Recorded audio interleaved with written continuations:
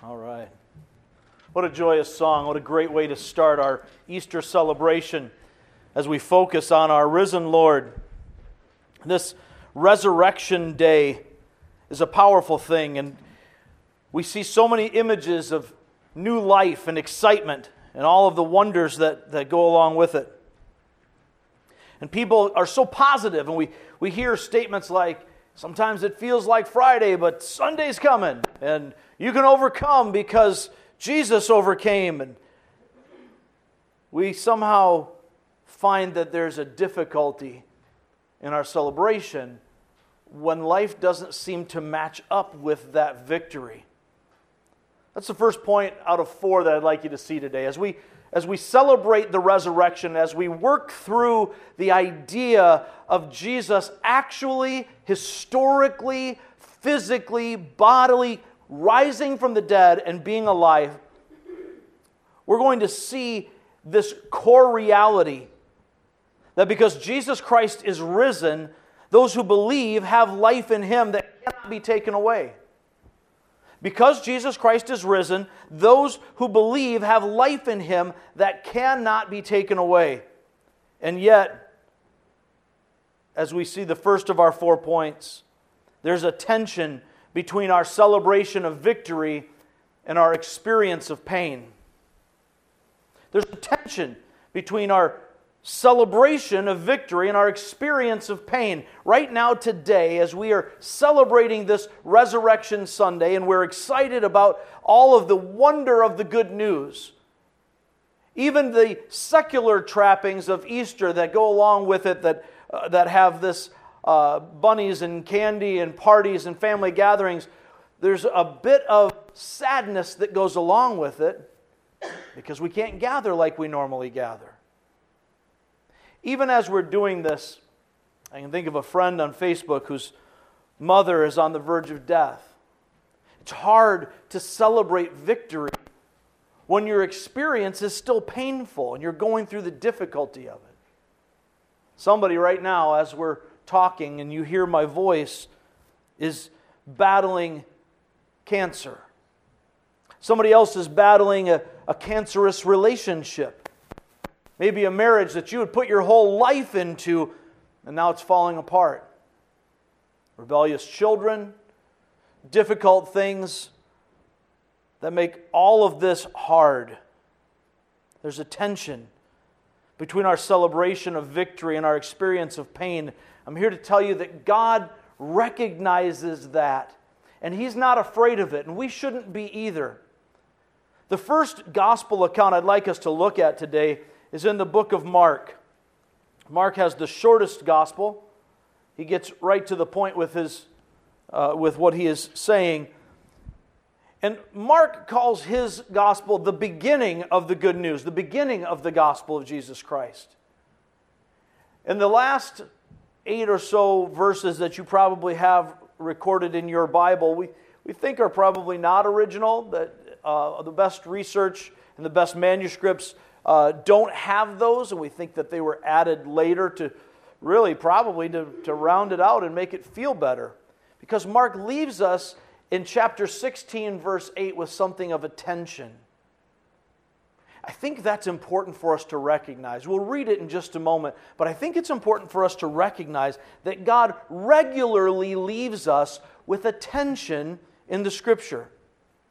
Even this weekend, as we see the heaviness of Good Friday and the jubilation of Easter Sunday, there's a balance, there's a tension. When we see good things happen, there's a butterfly effect, if you will. There are a lot of changes that take place. Notice how Mark leaves this when we get to the end of this passage. This should be the most jubilant, excited, fired up declaration of Mark's entire gospel. But notice the tone when it ends.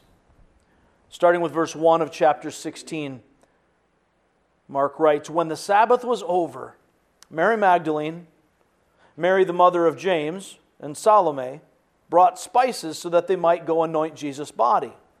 Very early on the first day of the week, just after sunrise, they were on their way to the tomb, and they asked each other, who will roll the stone away from the entrance of the tomb? You may remember that the soldiers had sealed it. They put a giant rock in front of it and sealed it up and put a guard there. Who's going to roll the stone away? Verse 4, but when they looked up, they saw that the stone, which was very large, had been rolled away. As they entered the tomb, they saw a young man dressed in a white robe sitting on the right side, and they were alarmed. Don't be alarmed, he said. You're looking for Jesus the Nazarene, who was crucified. He has risen. He is not here. See the place where they laid him. But go, tell his disciples and Peter, he's going ahead of you into Galilee. There you will see him, just as he told you. Verse 8 is where we believe this ends in the inspired Scripture. Trembling and bewildered, the women went out and fled from the tomb. They said nothing to anyone because they were afraid. There's a tension between our celebration of victory and our experience of joy. These women just experienced the greatest thing that could possibly ever happen, but their minds couldn't quite take it in yet. They didn't grasp it. They will later. And we know from the other Gospels that they do go and tell the disciples. But in the immediacy of the moment, the tension feels overwhelming. Do they celebrate? Could this be real? Are they dreaming? Who is this guy? Is this an angel? So many questions, so many difficulties. We go through a lot of questions and difficulties in our own lives. Where is God when it hurts? If God is good, then why does He allow evil to exist? Why would God let this happen to me? I think it's important that Mark ends his gospel there with that tension, inspired by God Himself, the Holy Spirit inspiring each of these writings. And God saw fit to have Mark leave it hanging. God works in awkward tension. He works in moments of silence. Sometimes, and this may sound counterintuitive, sometimes the anxiety, the difficulty, the fear, even the depression can be our best friend in moving us to where God wants us to be. To find the assurance of who He is, not in our feelings, but in the facts of His Word. Sometimes it requires that tension, that difficulty. Praise God, Matthew and Luke don't leave it there, nor does John. We're going to look at Matthew 28 next. Right before the book of Mark, you find the book of Matthew. Matthew gives a little fuller picture of it, which I think, this is my speculation, I think that may be why God had Mark leave it the way he did. Especially with Mark being the first of the Gospels to be written. Matthew and Luke and John came later. But Matthew, having, by the time he wrote his Gospel, he would have known about and read Mark's Gospel. He fills in more. He was there, Mark was not. Mark was getting his information from Peter. Now, Matthew records it this way. Matthew 28, starting with verse 1. After the Sabbath, at dawn on the first day of the week, Mary Magdalene and the other Mary went to look at the tomb. There was a violent earthquake, for an angel of the Lord came down from heaven and, going to the tomb, rolled back the stone and sat on it. His appearance was like lightning, and his clothes were white as snow. The guards were so afraid of him that they shook and became like dead men. The angel said to the women, "Do not be afraid, for I know that you are looking for Jesus who was crucified. He's not here. He is risen just as He said. Come and see the place where he lay. Then go quickly and tell his disciples, he has risen from the dead and is going ahead of you into Galilee. There you will see him. Now I've told you." So the women hurried away from the tomb, afraid, yet filled with joy, and ran to tell his disciples. Suddenly Jesus met them. "Greetings," he said. They came to him, clasped his feet, and worshipped him. Then Jesus said to them, "Do not be afraid. Go and tell my brothers to go to Galilee. There they will see me." While the women were on their way, some of the guards went into the city and reported to the chief priests everything that had happened. When the chief priests had met with the elders and devised a plan, they gave the soldiers a large sum of money, telling them, "You are to say, 'His disciples came during the night and stole him away while we were asleep.' If this report gets to the governor, we will satisfy him and keep you out of trouble." So the soldiers took the money and did as they were instructed. And this story has been widely circulated among the Jews to this very day.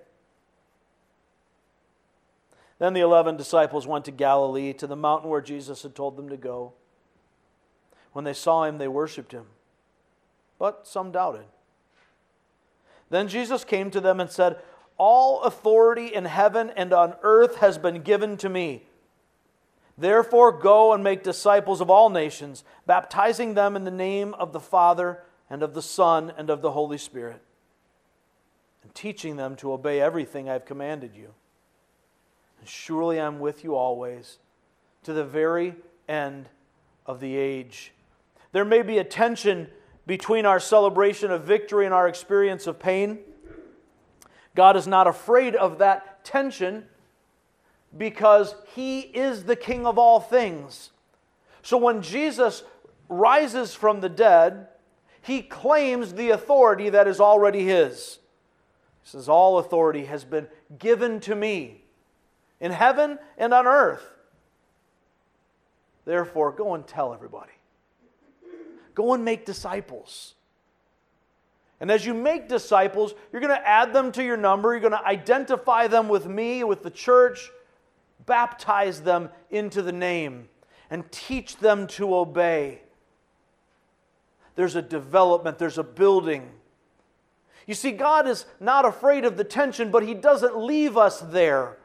We may have struggle, we may have difficulty. We are in a time, it seems like eternity to us, but it's just time. And in this time, from the fall of man, when sin entered the world, to the time when God removes time and establishes His new heaven and new earth, during all of this time, pain and suffering and difficulty and angst are the norm. The tensions are here because sin is still here. But all authority in heaven and earth has been given to Jesus, and He has overcome the grave. He has conquered, and He will return to conquer again. Turn to the book of Luke. Luke chapter 24. As we get to the end of Luke, and if you've been with us at Real Life for a length of time, then you probably joined us for our study in Luke. Not too long ago, as we looked at chapter 24, we saw these things. And in the first 12 verses, we see this declaration of the resurrection of Christ. Then after that, Jesus encounters His disciples. It's very important in each of these gospel accounts that Jesus not only rises from the dead, but He makes Himself known. He appears, not only in private, but in public. He appears to individuals, He appears to groups, eventually appears to a large crowd of people. Everybody knows. He's shown Himself. Notice what happens here. Luke 24, starting with verse 1. On the first day of the week, very early in the morning, the women took the spices they had prepared and went to the tomb. They found the stone rolled away from the tomb, but when they entered, they did not find the body of the Lord Jesus. While they were wondering about this, suddenly 2 men in clothes that gleamed like lightning stood beside them. Notice there was only one mentioned in Mark and Matthew. The It's not uncommon to just mention the spokesperson, and the silent partner sits behind. Suddenly 2 men in clothes that gleamed like lightning stood beside them. In their fright, the women bowed down with their faces to the ground. But the men said to them, "Why do you look for the living among the dead? He's not here. He has risen. Remember how he told you while he was still with you in Galilee? The Son of Man must be delivered over to the hands of sinners, be crucified, and on the third day be raised again." Then they remembered his words. I can't let that go. Before we even go on to the rest of it, we have to recognize that they had forgotten his words. Jesus told them in advance that this was going to happen, that he was going to die, that he would be crucified, that he would rise again on the third day. He told them all of this. And yet, in the moment of despair, they were drowning in their circumstances. And they all forgot what Jesus had told them. How often do we do that same thing?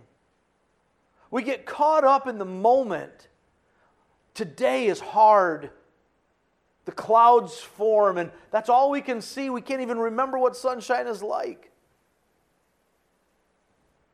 All we have to do is remember God's Word. When we remember God's Word, then the reality becomes dwarfed. The reality begins to dwarf the circumstances. Kind of reversed my point there. Picking up again. Verse 8, they remembered his words. Verse 9, when they came back from the tomb, they told all these things to the 11 and to all the others. It was Mary Magdalene, Joanna, Mary the mother of James, and the others with them who told this to the apostles. But they did not believe the women because their words seemed to them like nonsense. Peter, however, got up and ran to the tomb. Bending over, he saw the strips of linen lying by themselves, and he went away, wondering to himself what had happened. Notice the tension. He knows what happened, but he doesn't know what happened. He heard it. Jesus had told him too. In fact, he rebuked him when Peter said, "Look, Lord, there's no way. You're the Messiah. There's no chance. You're not going down, and we won't let you." And Jesus said, "Man, you're acting like the devil. You're not keeping God's will in mind. You're only looking for what you understand." Now, with these moments behind him, having gone through his denial of Christ, now having hidden out with the believers, sulking, weeping, wondering, how could I possibly have betrayed my Lord? The best news ever has just come to him. Peter went away wondering to himself what had happened. Next, we see in the following paragraphs that Jesus met up with two of the disciples who were traveling toward the town of Emmaus, and he caught them on the road and he walked through the scriptures with them. They were grieving, of course, and he just talked them through the entire Bible, how the whole Old Testament pointed to Jesus. And as they had this played out for them, they began to understand until they eventually recognize him. Then he disappears. We pick up in verse 36 as he appears to the rest of the disciples. While they were still talking about this, Jesus himself stood among them and said to them, "Peace be with you." They were startled and frightened, thinking they saw a ghost. He said to them, "Why are you troubled? Why do doubts rise in your minds? Look at my hands, my feet. It is I myself. Touch me and see. A ghost doesn't have flesh and bones as you see I have." When he had said this, he showed them his hands and his feet. And while they still did not believe it because of joy and amazement, it was too good to be true. He asked them, "Do you have anything here to eat?" They gave him a piece of broiled fish, and he took it and ate it in their presence. As he did this, they could see it wasn't a ghost, it wasn't a spirit, it wasn't a vision. He said to them, verse 44, "This is what I told you while I was still with you. Everything must be fulfilled that is written about me in the law of Moses, the prophets, and the Psalms." Then he opened their minds so they could understand the Scriptures. He told them, "This is what is written. The Messiah will suffer and rise from the dead on the third day, and repentance for the forgiveness of sins will be preached in His name to all nations, beginning at Jerusalem. You are witnesses of these things. I'm going to send you what my Father has promised, but stay in the city until you have been clothed with power from on high." What a powerful thing to gain understanding. You see, the tension that we run into that kind of hangs here like a heavy cloud between our celebration of victory and our experience of pain is our lack of understanding. We think we see, but we see now in this life like looking through a glass darkly. We don't see what God sees. They say that Job was the first book of the Bible ever written. And that's one of the biggest lessons in the book of Job. I'm God. You're not. You don't see what I see. You don't know what I know. And Job had to be humbled by that. So often our pain comes not from the circumstance itself, but from our frustrated expectations that we think it should be some way else, some other different path that doesn't involve suffering, that doesn't involve struggle or pain or bad feelings or failure. Man, wouldn't it be great to have a Christian life without failure? I tell you what, I probably, through an honest looking glass, probably my Christian life has been marked more by failure than by success. Maybe some of you can say the same thing. Praise God. That's not the problem.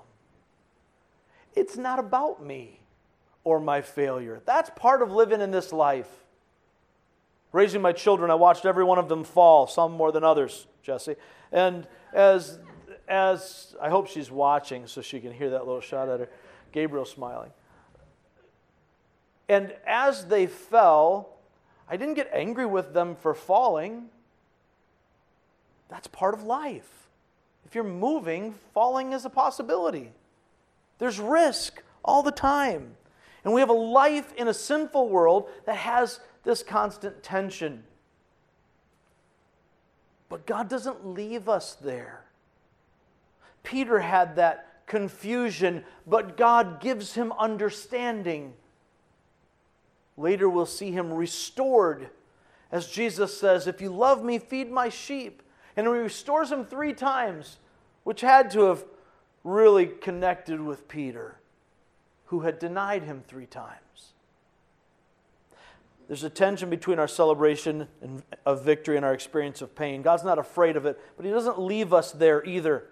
Notice this second point. Jesus entered our death to overcome death for all who will choose life in Him.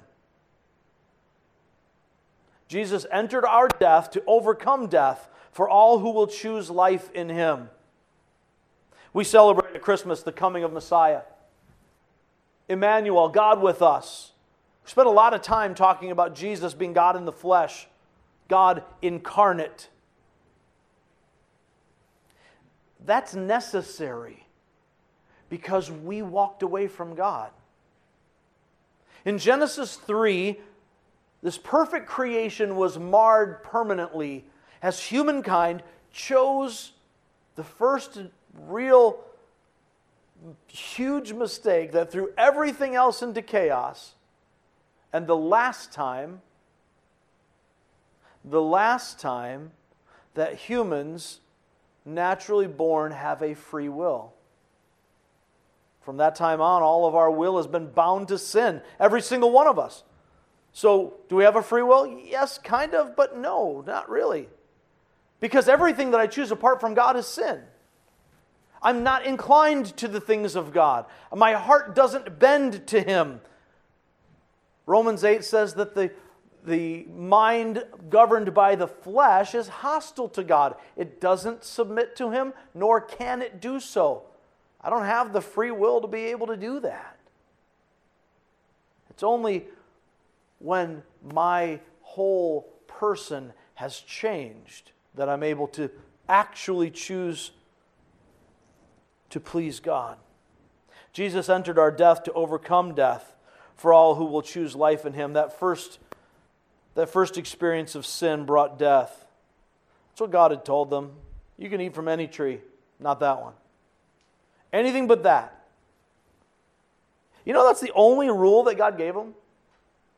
There were lots of things that they could have done, and murder would have been just as wrong then as it is now. There are only two of them. I was going to kind of limit it. But you know how men and women are. It can get hot. There was no other rule needed. Just don't do that. So that's what they did. They listened to the voice of the serpent telling them they couldn't trust God's word. Couldn't take Him at His word.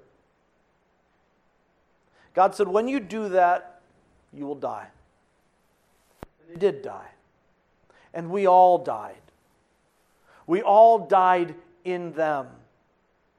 Sin entered through one person. As Adam brought that to the human race. And all of creation was stuck there. Stained by sin. You can look up Genesis 3 for yourself. But the Lord delineates the curse. That it's more than just humans.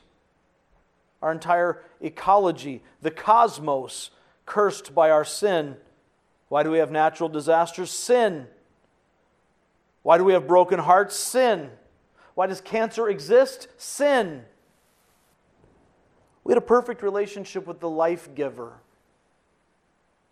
And our sin broke that relationship and separated us from the source of life.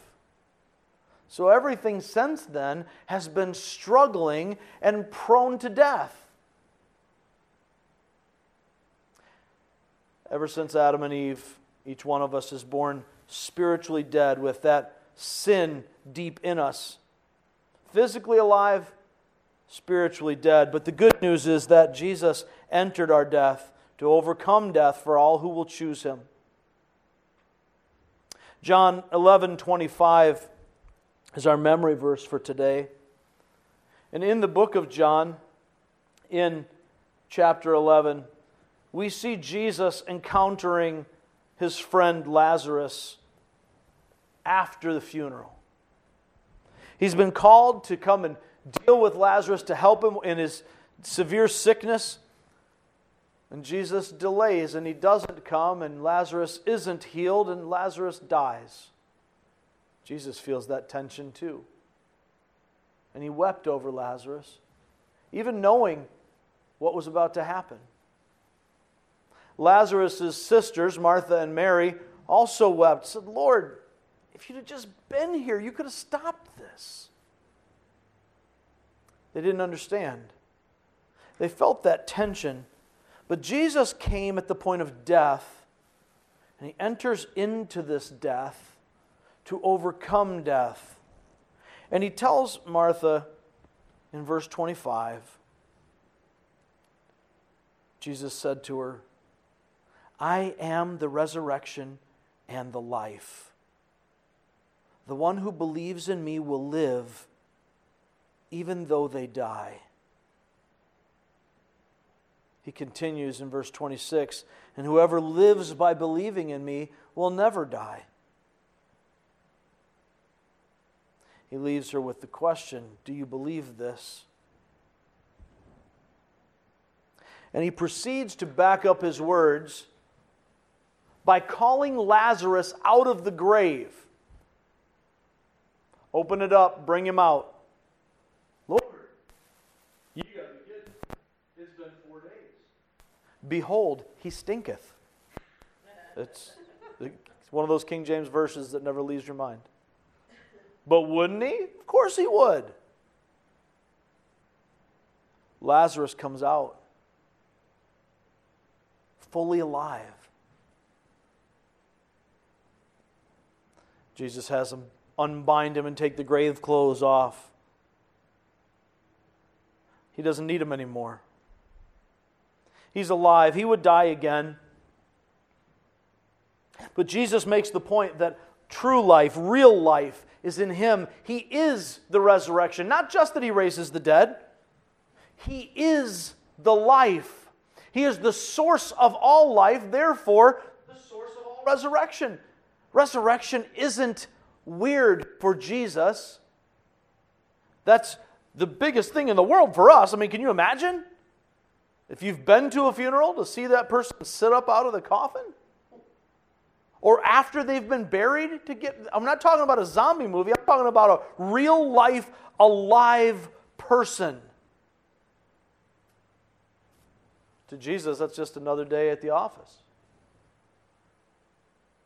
He is the resurrection. He is the life. We need to understand that He gives this choice as He gave to Martha. Do you believe this? He calls to each one of us, do you believe this? I've entered into your death. You're living in death right now, and now I want to see you die to death so that you can live to life. Jesus takes our death. This is a really good time for us to talk about what it means to receive Christ. What is the gospel? First, recognize that God created you for a relationship with Him, to be with Him in a perfect intimacy. You exist, I exist, all of us exist for the express purpose of bringing glory to God by enjoying Him forever in a full, beautiful, intimate, perfect relationship. The problem is our sin, my sin, your sin, all of our sin, separates us from God. We can't be with God because of that. It has severed us from the lifeline, the source of life. God is holy. Sin can't exist in His presence any more than darkness can exist in the presence of light. And we, in ourselves, the Bible tells us, are darkness until we come to Him. We can't fix it. We can't stack up our good deeds and try to make it better. We can't go to church and click like on all of the Jesus memes that you see on Facebook. None of that's going to get you into heaven. Writing a check to a homeless shelter isn't going to get you into heaven. Even serving as an officer of the church isn't going to get you into heaven. We can't remove our sin with good deeds. But the good news, this is where the gospel comes in. The good telling, the good news is that paying the price for my sin and your sin, Jesus died in my place, in your place, as what theologians call a penal substitutionary atonement. In other words, He was the substitute in our place to take our penalty to make us right with God. The best theological word I know for that is propitiation. That means the appeasement of the righteous wrath of God.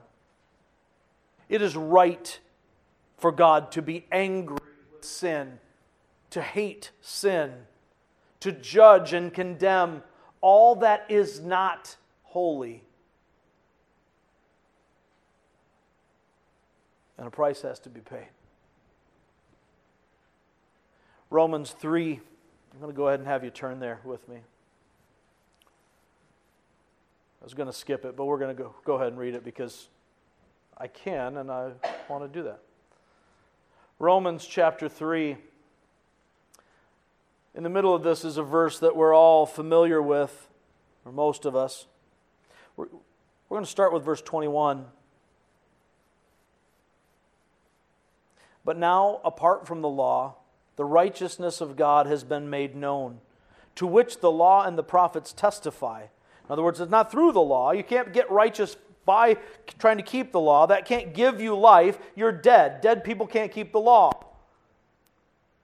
Apart from that law, we find the righteousness of God that has been made known, but it's the same righteousness that the law and the prophets testified to. This righteousness, verse 22, is given through faith in Jesus Christ to all who believe. There is no difference between Jew and Gentile, for all have sinned and fall short of the glory of God, and all are justified freely by His grace through the redemption that came by Christ Jesus. God presented Christ as a sacrifice of atonement through the shedding of His blood to be received by faith. He did this to demonstrate His righteousness because in His forbearance He had left the sins committed beforehand unpunished. He did it to demonstrate His righteousness at the present time so as to be just and the one who justifies those who have faith in Jesus. Paying the price for sin, Jesus died and rose again. He did this so that everyone who believes in Him will have eternal life. John 3:16, God so loved the world that He gave His one and only Son, that whoever believes in Him would not perish, but have everlasting life. Everybody who comes to Christ for life gets it. You are not turned away when you turn to Christ. In no circumstance will Jesus ever look at you and say, nope, not that one. You did too much.